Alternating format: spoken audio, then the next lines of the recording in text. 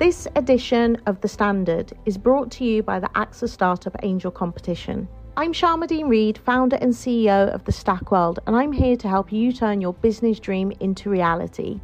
There are 6 chances to win the competition, including 2 top prizes of £25,000, mentoring from myself and leading UK founders, plus business insurance for a year thanks to AXA. Go to standard.co.uk/AXA Startup Angel for details on how to enter and complete your entry by the 2nd of June 2024. Good luck.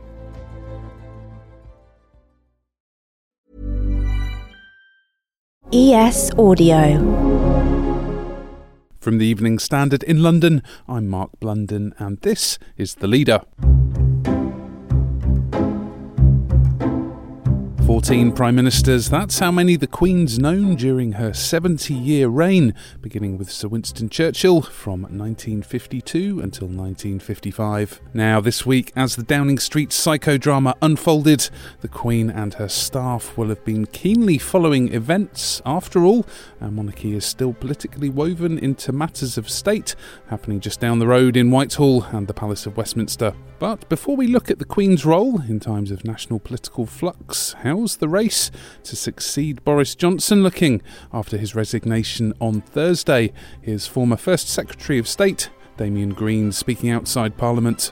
It's easily possible for us to get through the parliamentary stages by the recess date of July 21st, and therefore we can have maybe 5 or 6 weeks of the last 2 going to the party in the country. And so I think there's no reason why we shouldn't have a new Prime Minister fairly early in September. So could the Queen get dragged into the fallout from the Johnson premiership? And what was her working relationship like with our outgoing PM? To give us a glimpse into the inner workings of Buckingham Palace, we're joined by the Evening Standard's royal editor, Robert Jobson. Robert, could you give us an overview of the kind of week the Queen will have had? How does she keep informed of developments, and who makes the decisions around her? The Queen obviously is very aware of and has dealt with these situations before. I mean, this was obviously gearing up to be something a bit more difficult than the end it proved. But the fact is, she'd been kept informed by what effectively are the people known as the Golden Circle. That's the private secretary to the Queen, the cabinet secretary, and the Prime Minister's secretary, private secretary. And they would always have been discussing exactly the ramifications of what was going on politically, all in the build-up to the resignation of Boris Johnson. So there would be no surprises. Obviously, the key for the Queen is to stay politically neutral, to be above politics, and therefore the important thing, even though the Fixed Term Act of 2011 has been repealed, and therefore she could have been put in a position of actually dissolving Parliament and effectively the Prime Minister calling a general election. That didn't happen because there was no need for it to happen. The fact is there's a functioning government, there's a functioning majority, and there are alternatives in the Conservative Party to lead the party and therefore be the Prime Minister and be invited by the Queen to form his or her government. So that's how it would have panned out. The key was keeping the Queen above the political manoeuvrings and allow the politicians to sort it out before they come to her. Obviously, the Queen's not been very well recently. Will she have handed over any decision-making responsibilities to Charles or William? Well, William's a bit far down the totem pole, really. The Prince of Wales, I'm sure, be kept informed of what was going on via the Queen's private secretary, and he would have taken a keen interest, obviously, in what was going on. But no, essentially, it's between the monarch and the Prime Minister. The Prime Minister would know that he has the authority, really, to advise her on what to do, and it's really her position to take that advice. If Parliament disagrees with that advice, it's for Parliament to raise the objections and to raise the situation. But no, it would really be between the monarch and the Prime Minister. The monarch knows more than anyone how these situations work, and she would have been not necessarily there to advise the Prime Minister, but she would have been a good voice and a good person to listen to and a good person to bounce things off for the Prime Minister. But I think he was making his own decisions, and before going to the Queen or even speaking to the Queen, he would have made his mind up of what he was doing. How would you sum up Johnson's working relationship with the Queen? And was there any bad blood over those claims he lied to get Parliament suspended for Brexit? I don't think so. I think the Prime Minister and the Queen have had a good working relationship. I mean, she's seen them come and she's seen them go. So the good, the bad, the ugly. So I don't think that there was any particular problem with Boris. And of course, she would have dealt with him through his tenure as London mayor as well, and come across him quite often, actually, as a result of that.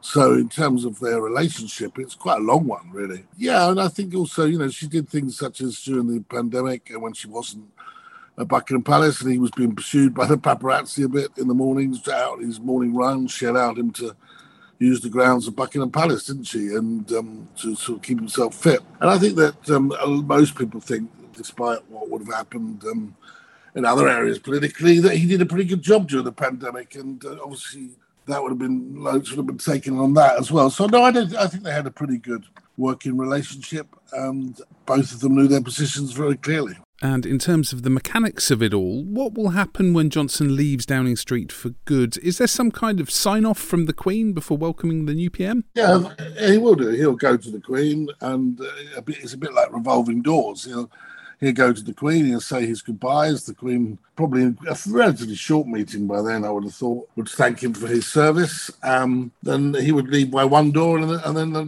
minute or so later, the new contender would come in through the next door and, as they say, kiss hands and start to form the next government. And that's how it's as brutal as that, really. Despite, I think that people think there's a lot of romance involved in this, but it's as simple as that. Politics can be rather brutal.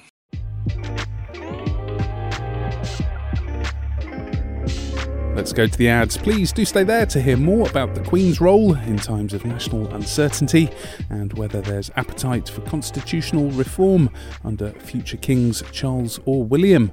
Why not hit rate and follow in the meantime? Hi, I'm Lawrence Dallaglio, host of the Evening Standard Rugby Podcast, brought to you in partnership with QBE Business Insurance. The show is available to listen to now and right up to the end of the season, when the winners of the Champions Cup will be crowned at Tottenham Hotspur Stadium and the fight for the Premiership title will be decided at Twickenham. QBE is one of the world's leading insurers, and they will help your business build resilience through risk management and insurance solutions. Subscribe and download now wherever you get your podcasts. Thanks for listening.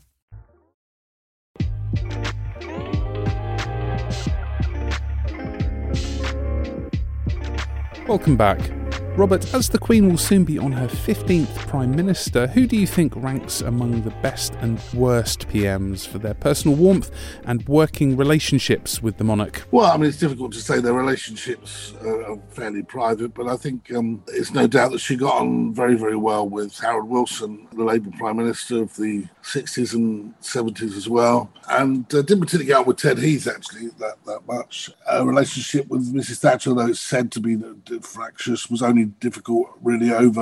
difficult on a couple of occasions, mainly over the Commonwealth and also some of the policies that she felt, Her Majesty, from what we understand, were dividing Britain. Of course, it's the Queen's role to make sure that Britain, as head of state, she's also head of the country and the head of the nation, and wants to make sure there's a unity in the country. But no, Harold Wilson was one of the favourites, without doubt. Of course, everyone talks about Churchill, but when Churchill was Prime Minister, it was very early days in the Queen's reign, and she was still finding her feet. So she probably relied on him in a more avuncular way. And when she sort of found her feet, I think that's when she was the most, probably really, knew exactly how everything operates and sort of grown into her role. And I think that's when there was a meeting of minds with Harold Wilson, who was a Oxbridge Don, after all, a very cerebral man. And they got on very well indeed and shared many happy times, I think, in their meetings.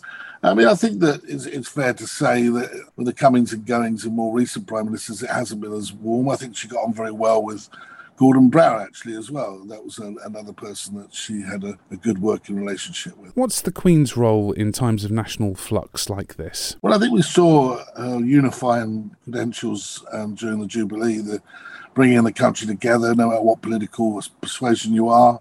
There's a sense of national pride and unity which comes in celebrating the Queen's Jubilee, because it's not just about celebrating monarchy, it's about celebrating country, it's about celebrating the armed services and our place in society and in the world. So I think that she's a unifying figure. We are coming to a period now, the holiday period, where things will slow down politically anyway. There'll be the summer recess. So I don't think it's going to have that much impact upon day-to-day society. The Queen is there, I think, when you have moments of, should we just say, wobbles, when it comes to political wobbles or wobbles in terms of the way that things are going. I think the Queen gives that sense of continuity, and the monarchy itself gives that sense of continuity, which is probably why the system has worked so well for Britain, just because the executive power lies with the Prime Minister. Is there any chance the Queen could get dragged into the fallout from Boris Johnson's resignation, or does she have to stay above the fray? Yeah, she has to stay above it constitutionally, because really it's for the politicians to sort this out. If there's any liaison that needs to be done, it'll be done behind the scenes with the private secretaries of the cabinet and Prime Minister and the Queen's private secretary. But I very much doubt there'll be an issue. I think that what will happen is it should be pretty straightforward. The two candidates will emerge, and then the membership of the Conservative Party will then decide which one they want. Once that's the case, and it's clear that that person has the confidence of the House, the confidence not of the majority as well of his party, which I'm sure that will be the case because they're rallying behind the new leader, then that person will be invited to go and see the Queen, and invited by the Queen to form her an administration in her name. Finally, Robert, on constitutional reform, do you think there's any appetite to reduce further the monarch's political powers when Charles or William take the throne? Well, effectively, since really Queen Victoria, King George V, actually, the real power has been taken from the monarch. The prerogative powers are there, but the Queen can only really use them on the advice of the Prime Minister, so that avoids a constitutional crisis should the use of those prerogative powers be seen as an abuse.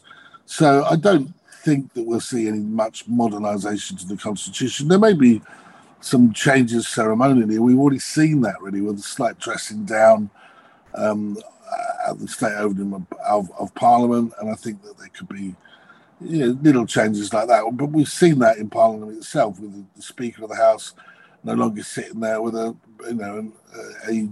long white wig on, and have all the gowns on. So things have changed, both within and within Parliament and within the monarchy and the institution of monarchy itself. So I don't see any need for any dramatic changes. And I wouldn't think they would necessarily want them.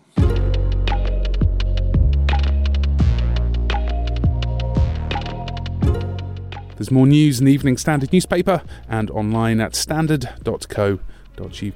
That's The Leader. We're back on Monday at 4 p.m.